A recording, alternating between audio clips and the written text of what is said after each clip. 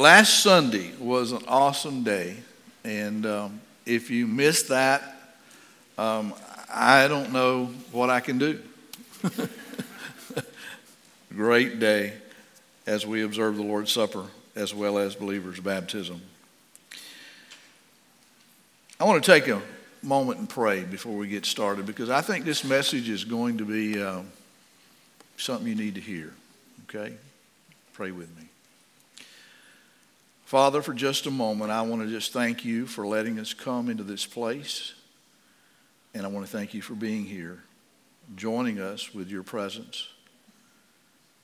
We know, Lord, that your Spirit, the Holy Spirit, dwells where your people dwell.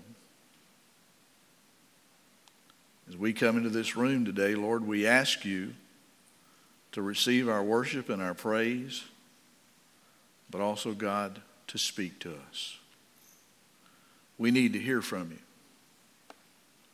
As a people, we need to hear you speak. As a nation, Lord, we need to hear you speak. Father, I'm not so sure that it's a problem with your being able to speak. I think it's that we're not able to hear. We're too busy. We don't slow down long enough, Lord, I think, sometimes to hear what you're saying. God, I pray that you'll gather our attention this morning. And in the process, I pray that you'll draw us to you. We give you permission to do whatever you desire to do, Lord. In fact, we ask, we plead with you. Please, Lord, may your will be done. In Jesus' name, amen. Amen. I want to begin this morning by going back and looking at Peter's sermon that he preached in Jerusalem on the day of Pentecost. If you remember, we were looking at that a couple of weeks ago. It was a very powerful message spoken to a people who had a huge problem. And one of the things I've learned about life is that a lot of times people have problems and don't realize they have problems. Some of you have got problems and you don't know that you've got a problem. And I hope today, if that's going to apply to you, that you will listen very carefully and you'll respond and you'll take home what you need from being in God's house today. Acts chapter 2, verse 36. Luke writes, so let it be clearly known, and this is a part of Peter's message. He's speaking to a huge crowd of people that day in Jerusalem. He says, let it be clearly known by everyone in Israel that God has made this Jesus, whom you crucified, to be both Lord and Messiah. What Peter's saying is the person named Jesus that you killed, God exalted. You wanted him dead, and God wanted him alive. He wanted him on a throne. You wanted to put him in the ground, and God said, no, I want him back with me in heaven. And everything that Peter said in that message, and we don't have everything that he said, but we've got a good portion of it, brought conviction, and especially this last statement. And verse 37 said Peter's words convicted them deeply. And they said to him and the other apostles, brothers, what should we do? Peter rightly accused the Jewish people of crucifying God's Messiah. He was spot on with every word that he spoke. You got to stop and think about it. Jesus was God's one and only son, and they killed him. Boy, you want to pick a fight, do that. He was their only hope of salvation. He's the only one God was ever going to send. There was no plan B. Peter clearly pointed out their great sin. He spoke truth, and so truth plus the working of the Holy Spirit brought deep conviction to their soul. And it said in another translation that Peter's words pierced their heart. Pierced their heart. Can you imagine running a spear through your heart? Greater than that. They were so convicted that their heart was just on fire.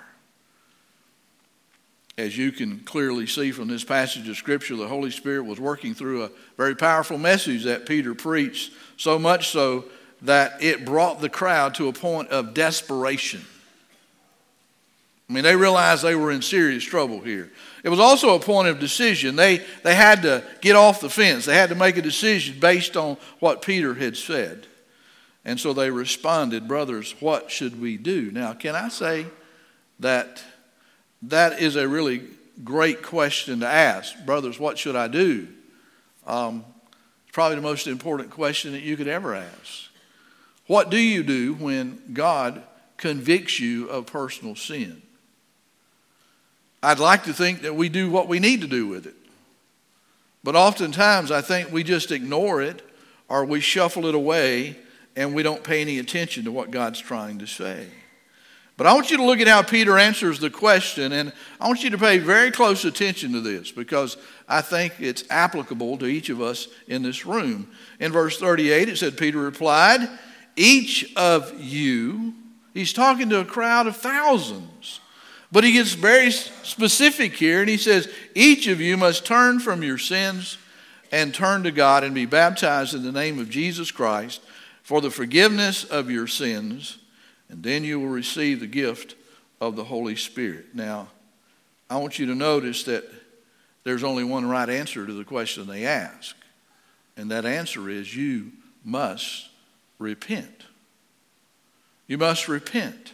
Repentance is a turning away from sin and self, and it's also a turning to God.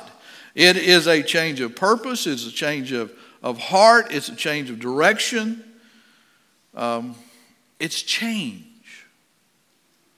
And I know in a Baptist church that's a dirty word, change. But that's what God's calling for, is change. Think with me here for a moment. It's obvious that the people who heard Peter's message were afraid of being judged by the now living Messiah who they had murdered, but he's now alive. But true repentance involves far more than fear of consequences. Albert Barnes writes that false repentance dreads the consequence of sin. We dread getting caught. We dread getting punished or being punished. We dread the cost that it might cost us if we get our hand caught in the cookie jar. But he goes on to say that true repentance dreads sin itself. So it's not just the fear of getting caught or the fear of consequences that really matters, but it's the fear of being enslaved to sin. It's the fear of offending God with our sin. True repentance, therefore, hates what sin really is. It is an affront to Almighty God. It's offending God when we sin. John MacArthur says, knowing that sin is evil and that God hates it motivates the truly repentant person to forsake it. Genuine repentance thus forsakes sin and turns in total commitment to Jesus Christ.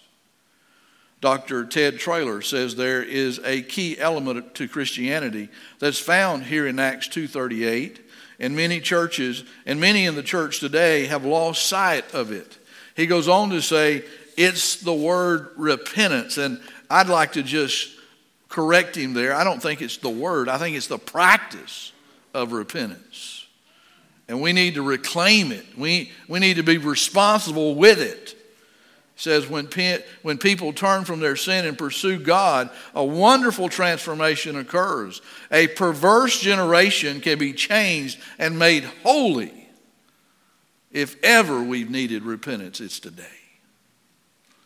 I had a lady years ago that I led to Christ look me in the eye, and I'd been talking about lostness and being saved and about the need for repentance. And she looked at me and she said, I have been in church all of my life, and I've never heard those three words, lost, saved, the need to repent. She said, why have I never heard that? I said, it probably had something to do with where you've been going to church. Folks, when true repentance occurs, it literally changes your life. It always strengthens the body of Christ, and it always unites the church when there's repentance. When you truly repent, your heart becomes full of humility and joy and sincerity, and you'll become generous with the praise that you raise to the Lord, and you'll begin to see lost people being drawn to Jesus, and there will be some exciting opportunities for evangelism. To say that repentance is not necessary for salvation is a gross and dangerous misunderstanding of the Word of God. That's why it's so critical for us to understand just how sinful that we are. Folks, we are all sinners to the very core of our being. I want you to notice that repentance is a turning away from sin, a turning away from self. But the turning away that you need to do is not possible unless you first turn to Jesus. You don't have the strength to turn away from sin and self without Jesus to help you.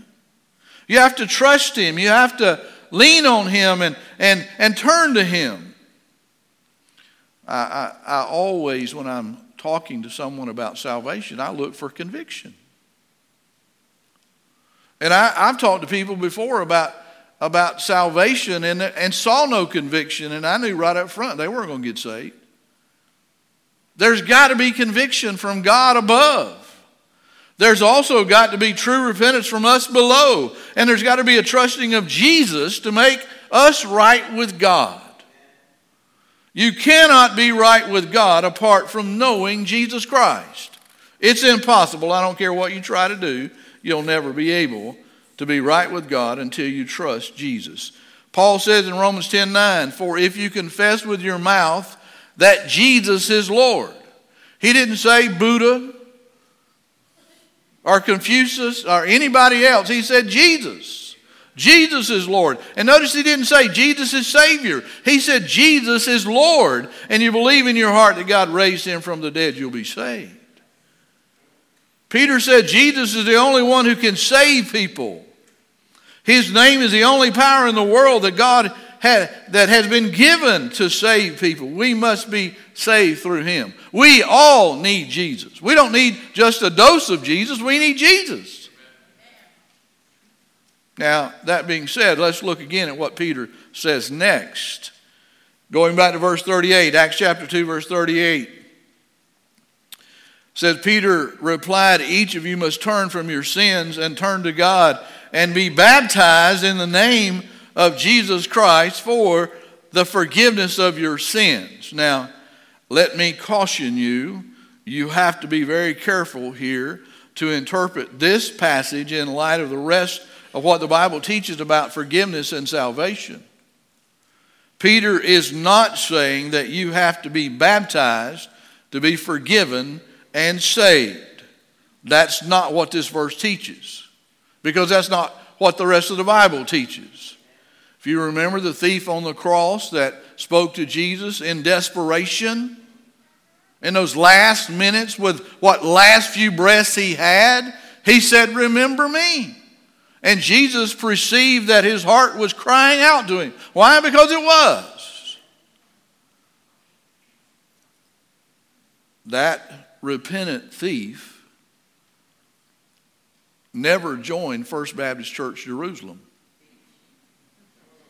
He never went to Sunday school. He never gave a tithe. He was never baptized. Why? Because he was kind of tied up on the cross, and that's where he died.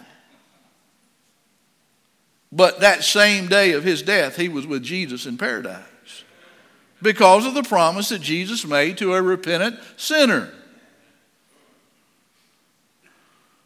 If you read it, it says, "And be baptized in the name of Jesus Christ for the forgiveness of your sins." The word "for" here can also be translated to mean on account of, or because of, or on the basis of. And so I personally think that a better translation would be something like this: because you have been forgiven. He's talking to a Christian here. Because you have been forgiven, you should identify with Christ by being baptized in the name of Jesus. In other words, you need to go public with your faith.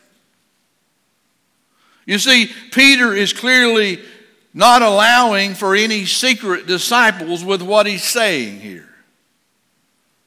To be baptized in the name of Jesus is to personally identify with Jesus, and not only personally and privately, but publicly. In Jesus' day, there was very limited amount of water in Jerusalem, and when you were baptized in the city of Jerusalem, you had to go where the water was, and guess what? Everybody else was there getting water.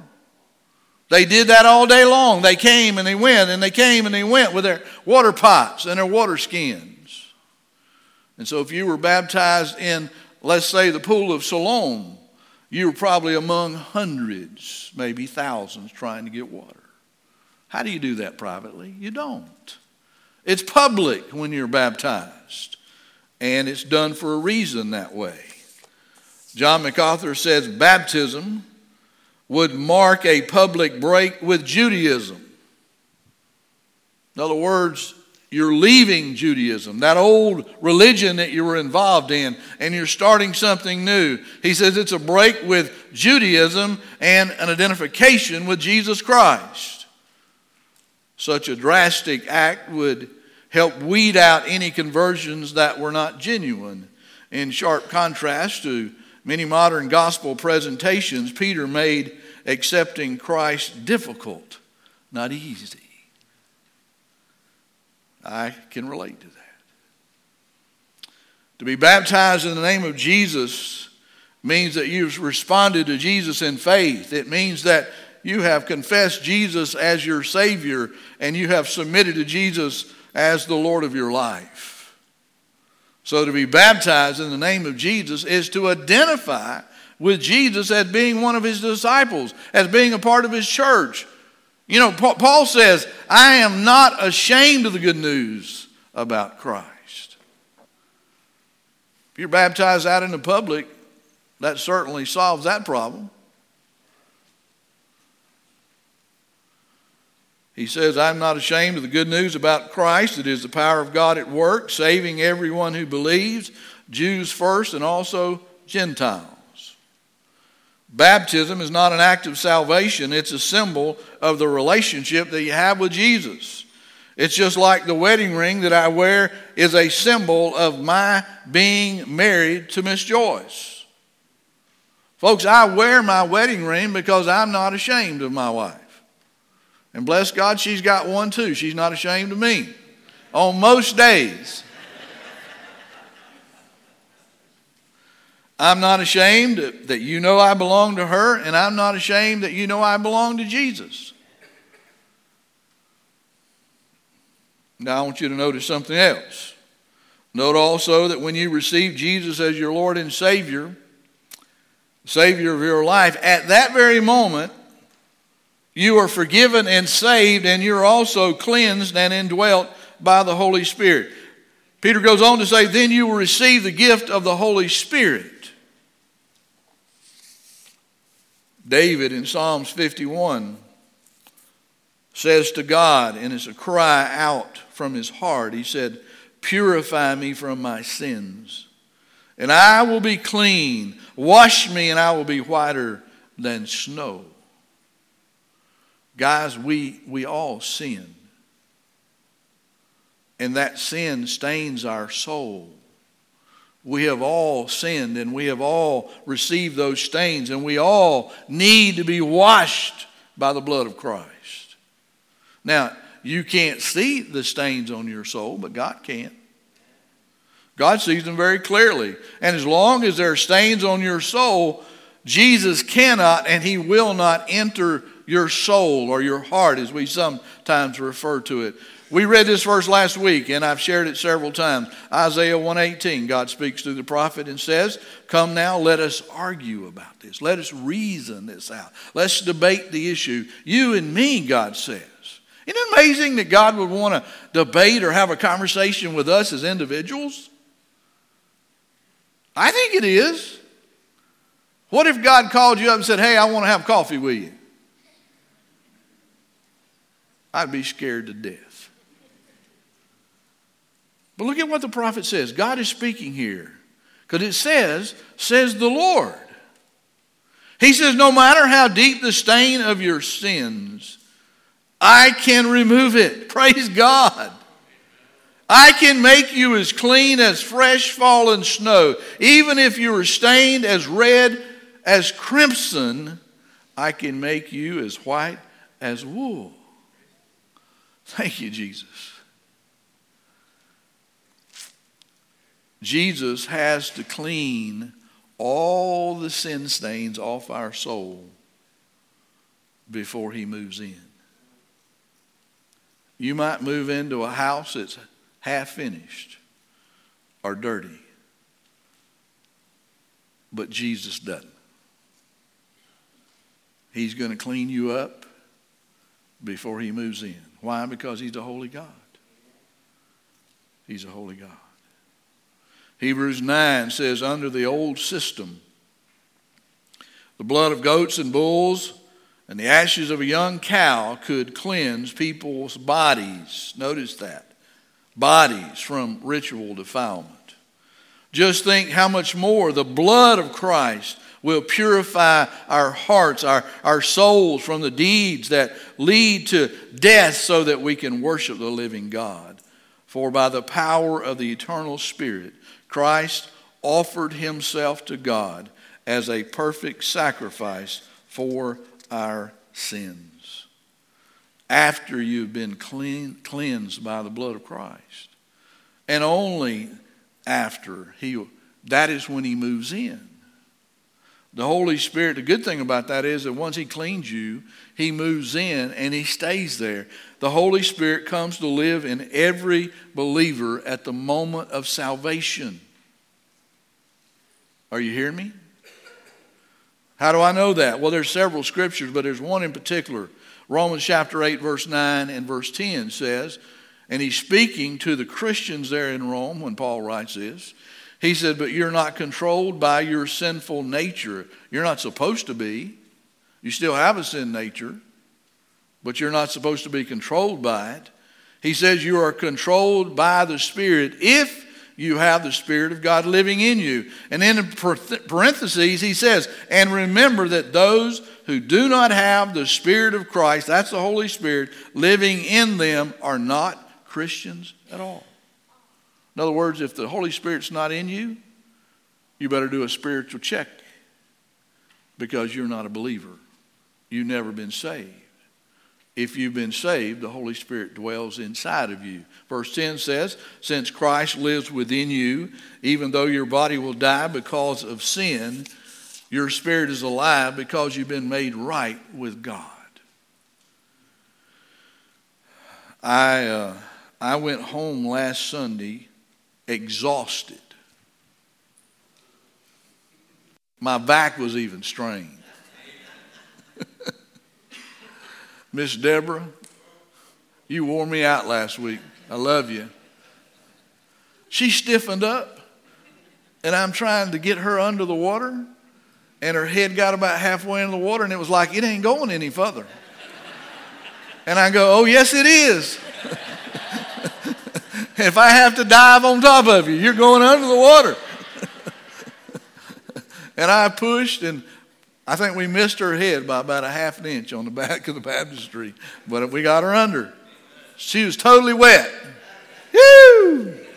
Praise God. It's beautiful when you see believers being baptized and growing in the Lord and being hungry for God. I thank God for that group that we baptized last week. There are people that have confessed their sins to God. They have come to faith in Christ. They trusted Jesus Christ as their Lord and Savior. And because of that, they've been forgiven and saved, washed, and they've received the gift of eternal life. And they've also been indwelt by the Holy Spirit that's come to live inside of them through the person of the Holy Spirit. And being baptized, they have fully identified with Jesus Christ. And it is my hope and prayer that what they did was an act of completely committing themselves to Jesus, because that's what we're supposed to do. I know this. They got all of God last week, and in fact, they had all of God before they went in the water. God may not have all of them yet, but He's going to get that. He's working on them, I promise. I think it's an awesome thing to see God at work, don't you? To see God be God and the church be the church. I love to see God at work through the church. I love to see his people joining him in that work. It is a beautiful, beautiful thing. I was thinking as I was putting this message together to some words that Dr. Landrum P. Level once spoke. He was the past president of the New Orleans Seminary, New Orleans Baptist Seminary. He made this statement, and I know it may not mean much to you, but the first time I heard it, it resonated and stayed. He said, evangelism is not complete until the evangelized becomes the evangelist.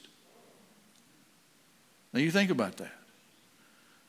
I've taken that serious in that the work that I have to do is not complete until you know how to share your faith with others that need to know about Jesus. That's what this is saying.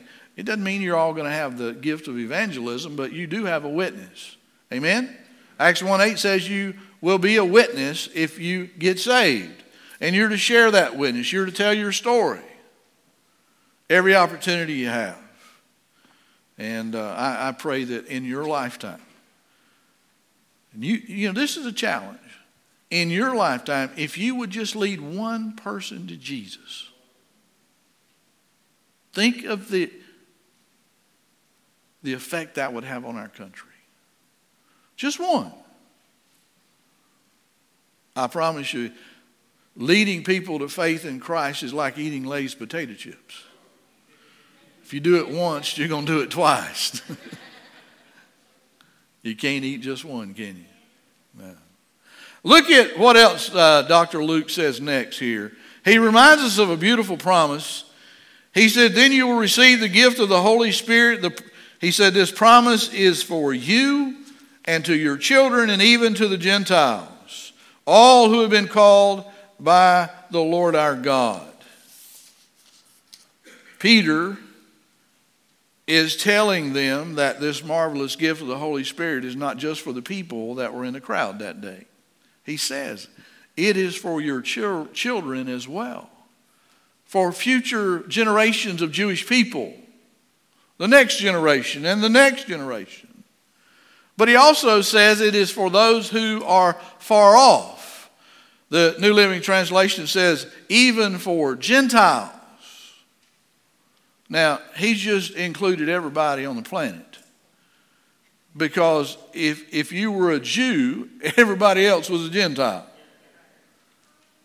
And he says it's for everybody. Isn't it a beautiful thing that anybody and everybody can be saved? That's what Scripture teaches.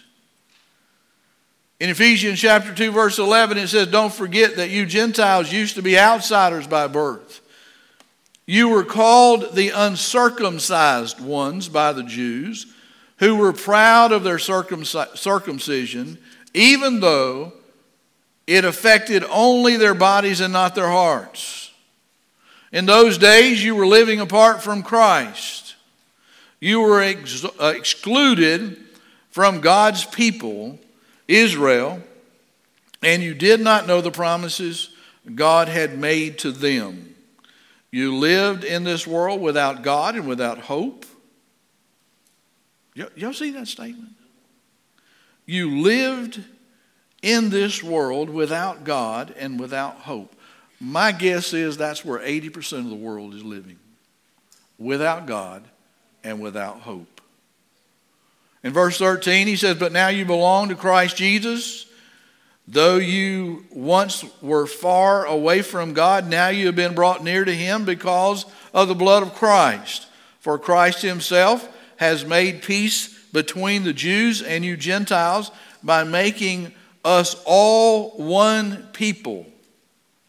He has broken down the wall of hostility that used to separate us. By his death, he ended the whole system of Jewish law that excluded the Gentiles. His purpose was to make peace between Jews and Gentiles by creating in himself one new person or one new people from the two groups. Together as one body, Christ reconciled both groups to God by means of his death, and our hostility toward each other was put to death. He has brought this good news of peace to you Gentiles who were far away from him, and to us Jews who were near. Now all of us, both Jews and Gentiles, may come to the Father through the same Holy Spirit because of what Christ has done for us. He says, so now you Gentiles are no longer strangers and foreigners. You are citizens along with all of God's holy people. You are members of God's family. The promise that he made here in this passage of Scripture some 2,000 years ago is still in effect today. And it's for anyone who puts their faith and trust in Jesus Christ. Anyone in the world can be saved through faith in Jesus. Amen? Praise God. Now, look at what else he says here. The last thing that Dr. Luke records from Peter's message in verse 40. It says, then Peter continued preaching for a long time, strongly urging all his listeners, save yourself from this crooked generation. Now, Luke only gives us a synopsis of this sermon. It's most likely that his sermon on the day of Pentecost lasted for hours. Mine doesn't last that long, but some of you are already asleep. I'm kidding. Peter engaged even with them later after the sermon was over in a dialogue, I'm sure. He started by telling them the truth of God's word. He urged them to put their trust in Jesus Christ. He also strongly urged them to save themselves from the crooked generation of their day. In the minds of the apostles, the people from which they came, the nation of Israel, was considered to be very corrupt and very crooked as a generation. Can you imagine what Peter would say about Washington, D.C. today? It's not just Washington, it's all across the nation. Guys, I never realized how crooked government is. God help us. But you know what? Peter wasn't the first to condemn a crooked nation. Listen to what Jesus said. He said, only an evil and faithless generation would ask for a miraculous sign. But the only sign that I will give them is the sign of the prophet Jonah.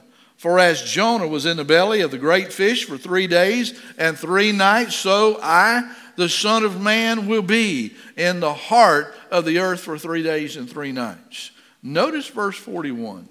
He said, the people of Nineveh will rise up against this generation on Judgment Day and condemn them because they repented at the preaching of Jonah. And now someone greater than Jonah is here, and you refuse to repent. In verse 42, it says the Queen of Sheba will also rise up against this generation on Judgment Day and will condemn it because she came from a distant land to hear the wisdom of Solomon, and now someone greater than Solomon is here, and you refuse to listen to him. 2 witnesses that will speak against the nation of Israel. Folks, what Peter said, what he's sharing is so true in that message about Israel being an enemy to God, about them being rebellious to God. What Jesus says right here in this passage of Scripture is words that were spoken and recorded for us to be able to read today. Why? Because they're not just words that are flippant. They're prophetic words, and they were words that God spoke and then made happen. If you do your homework, you'll see that Israel was about 40 years before Rome would come and completely destroy that city, would destroy that beautiful temple and scatter the people all over everywhere. But history was about, when he spoke this, about to repeat itself. It wasn't the first time that God had passed judgment on the people. If you remember, the children of Israel wandered around in the wilderness for 40 years until every male who was over the age of 20 that left together in Egypt had died. Not a one of them were allowed to enter the promised land. Thousands upon thousands died in the wilderness because of their rebellion against God. You see, God doesn't play with sin. He's serious. And God was about to purge the nation of those rebellious people who had crucified his son and rejected Jesus. So when you look at what Jesus was saying, the nation of Israel had about 40 years to repent. About 40 years of grace before something was going to happen to them. And praise God, on the day of Pentecost, those people who heard, at least 3,000 of those who heard Peter's message, they took advantage of that age of grace and they were saved. They repented of their sin. They turned away from their sin and they turned back to God, and they put their trust in Jesus Christ to make things right between them and God. And verse 41 tells us that. It says, those who believed what Peter said, which was the content of his message, they were baptized and added to the church, and there was about 3,000 in all. Bob, what would you do if you preached and 3,000 people got saved? I'd have a heart attack. I'd take 30.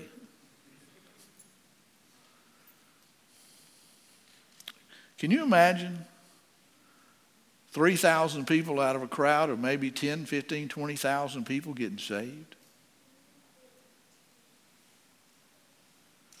There were 3,000 people that day that listened very carefully to Peter's message. They accepted and they believed what Peter preached to be the truth. They accept Jesus Christ as their Lord and Savior, and they were saved. And 3,000 were baptized by immersion, and they were added to the church that day. As I was reading this the other day, it dawned on me, you know, what's truly amazing about all of this is the ethnic diversity of that 3,000 conversions. The ethnic diversity. If you don't believe me, look at Acts chapter 2, verse 5. It says, at the time there were devout Jews from every nation living in Jerusalem. Parthians, verse 9 says, Medes, Elamites, people from Mesopotamia, Judea, Cappadocia, Pontus, and the province of Asia, Phrygia, Pamphylia, Egypt, and the area of Libya towards Cyrene. Visitors from Rome, both Jews and converts to Judaism, Cretans and Arabs. There were people everywhere.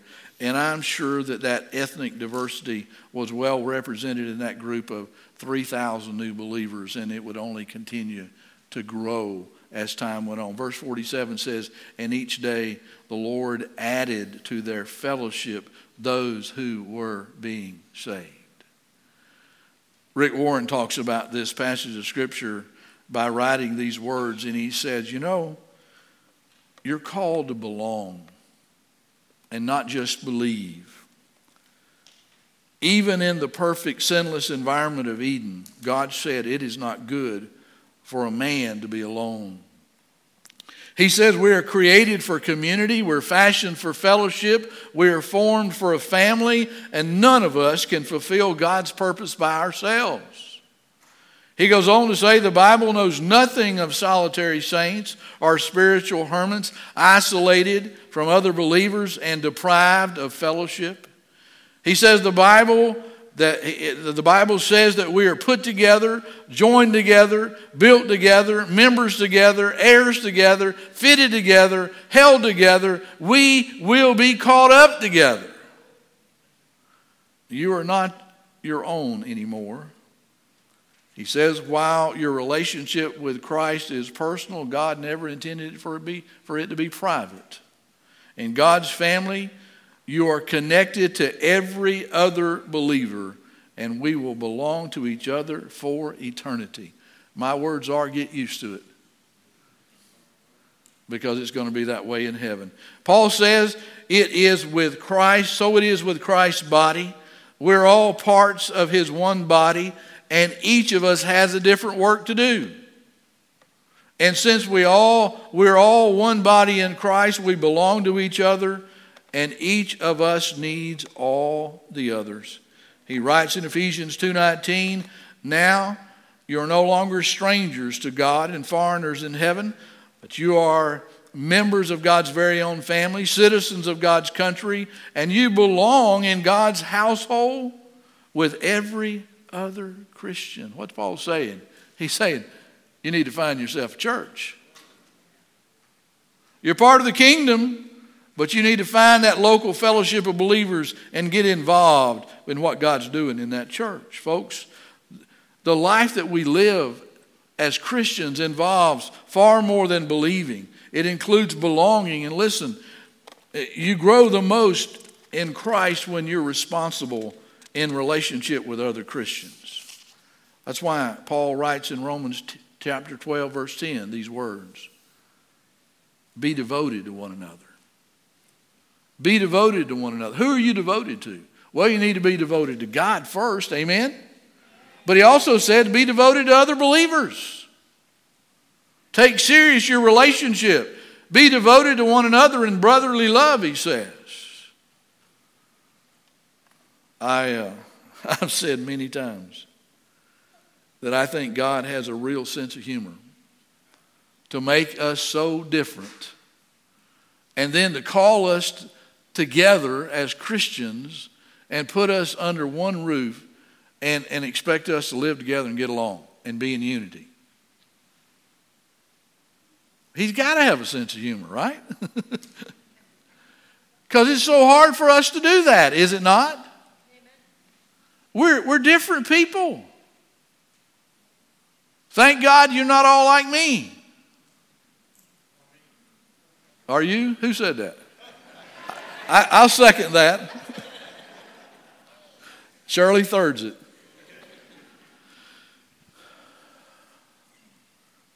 Listen to what Tony Evans wrote. He says, sometimes it is easy for people to be united in a church. Perhaps they share similar personalities or come from a similar part of town and share similar interests. However, other times it is difficult for people to be united in a church because they may come from different backgrounds. And there are times when unity just doesn't seem to be natural. More times than not, it doesn't seem to be natural. Why? Because it's not. When you're so different, to be together, you know, I read this years ago about marriage. God puts two people together in marriage, and marriage is like heavenly sandpaper. And the more they live together, the more that, you know, their personalities rub each other. And God uses that relationship of marriage to sand us and shape us into the person he wants us to be.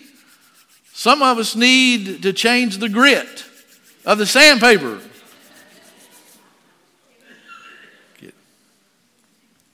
You ever heard the old phrase, water and oil doesn't mix? You ever tried to mix water and oil? They won't mix. Well, you can shake them up all you want to, but they're going to go right back and be apart. There's a great example that we eat every day. Mayonnaise. Mayonnaise. Two of the primary ingredients of mayonnaise is soybean oil and water. In order for them to mix, an emulsifier is needed. There has to be an ingredient that you add that reaches out to the water and reaches out to the oil and binds them together so that they don't go their own way and remain separate. And what's amazing is that emulsifier is just a simple egg. Put an egg in there and the two come together. The egg reaches out to the water and it reaches out to the oil and it says, we're going to come together. Why? Because we're going to make some mayonnaise.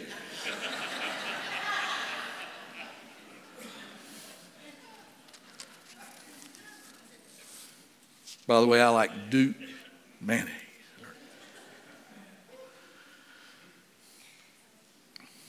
We sang a song earlier that talked about God providing and doing what he wants done. My experience as a Christian is that God always provides for what he expects to achieve. In other words, he always makes a way for his will to be accomplished among his people. If he asks you to do something, he gives you the ability to do that. Well, guess what? He wants us to be united, doesn't he? Amen? Together. Well, on our own, that is impossible to do. That is why he provided the Holy Spirit to be that divine emulsifier, to bring us together and hold us together so that we don't go our own separate way. He alone has the power to bind us together from different backgrounds into one family of God. He brings us together from different backgrounds, from different ethnic groups, and with different personalities and different interests so that we can treat each other as family. Folks, the Holy Spirit makes it possible for that to happen. Unity cannot be achieved without the Holy Spirit. I doubt very seriously you've ever heard of this man's name, J. Roy Weber. You ever heard of J. Roy Weber? Past president of the Southern Baptist Convention. Godly man. I've heard him speak. He is now with the Lord. But he loved the church. And he understood something about the power of the Holy Spirit. Listen to what he wrote. Keep in mind, he wrote this over 30 years ago. He, like me and a lot of others, we sang a song today, Send Revival, or about revival. I know this man prayed for revival. He said today's church is like a basketball referee. While standing in the middle of the court with a whistle in his mouth, someone comes along, slaps him on the back, causing him to swallow the whistle. And then he's seen going around in circles, stamping his feet, coughing and stammering, neither able to direct the game nor stop the action. The typical and average or normal church fulfills a like role in its community, neither able to give direction and meaning to the lives of the people around it, nor to stop the marching of multitudes into eternity unprepared to meet God. He said today's church reminds me of the New Testament church on the eve of Pentecost.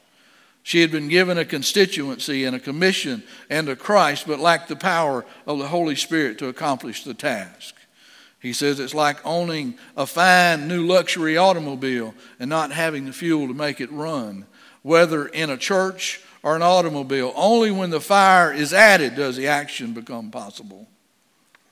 He said we have everything we need in facilities, in fellowship, and in faculties. But we're not winning our world to Jesus Christ because we lack the power. When the church experienced Pentecostal power, she went out to conquer the known world in one generation. That's the way the church functioned. Empowered by the Holy Spirit. If you'd asked them, they would have told you, we're going to win our world to Christ in my lifetime. How about us? How many of us even know if the Holy Spirit lives in us? Would we know the difference between someone else's word and the word of God if it was spoken to us? How many of us truly are being led every day of our life by the Holy Spirit? Or do we just get up in the morning and we do what we always do? Because that's what we've always done.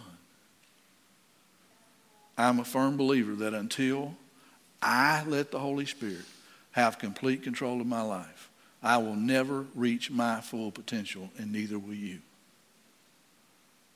Folks, it's time we get serious with God. And we give him that 100% of ourselves. He's already given himself 100% for us. We need to give ourselves totally to the life and the work of the Lord. But that's a big decision to make. You see, we like to give God just a certain amount, and then we like to hang on to the rest. and we're not willing to be totally and fully committed to the will of God. But my experience tells me that we will never become who God intends for us to be until we do totally surrender ourselves and allow the Holy Spirit to take over. He's already in us if we're believers. But we have to let him guide our life and empower our life. Where are you in that mix? Do you have the Holy Spirit living in you? Are you a believer? And if you are a believer and you have the Holy Spirit, are you letting him control your life? Who's driving your ship? You or God? A lot of questions. Guys, we got to look inside. We got to see what God's trying to do. And we got to decide what we want. God's way or our way? Will you pray with me? Heavenly Father, my prayer is short. I think we already know, based on things that have happened this week, we know who's in charge of our lives. We know if we've prayed. We know if we've opened your word and let your word speak to us. We know if we have taken time for you in our life this week, or if we've just been running full blazes ahead doing whatever we need to do and want to do. God, you desire to be intimate with us and close to us. You desire to guide our life and shape our life into the image of your Son. And Lord, only when we allow the Holy Spirit to take control will that ever happen. Father, I'm asking you this morning to do a work in each of us. And that work has to begin with conviction. Lord, we need to be a convicted generation. We need to be convicted about our own personal sins first. Because, Lord, when we sin against you, we hurt you. And it should shame us to live in sin. God, start with us. And if you choose to move beyond us today, God, bring that revival that we need desperately to our nation. Lord, work first in us, I pray. In Jesus' name, amen. Will you stand with me this morning? Will you think about what I've said? Will you think about what the Holy Spirit and God's Word has said to you today? Because they work together to bring about the change that desperately needs to happen in our hearts. I confess to you that I am not there yet. But I am trying every day to give God more and more of my life. And I pray that you'll take that same approach. Got to do something today, though. Got to be a turnaround. That's what repentance is. Will you come? Altar's open. Come talk to God. If you need me, I'm here. But do business with the Lord. You come.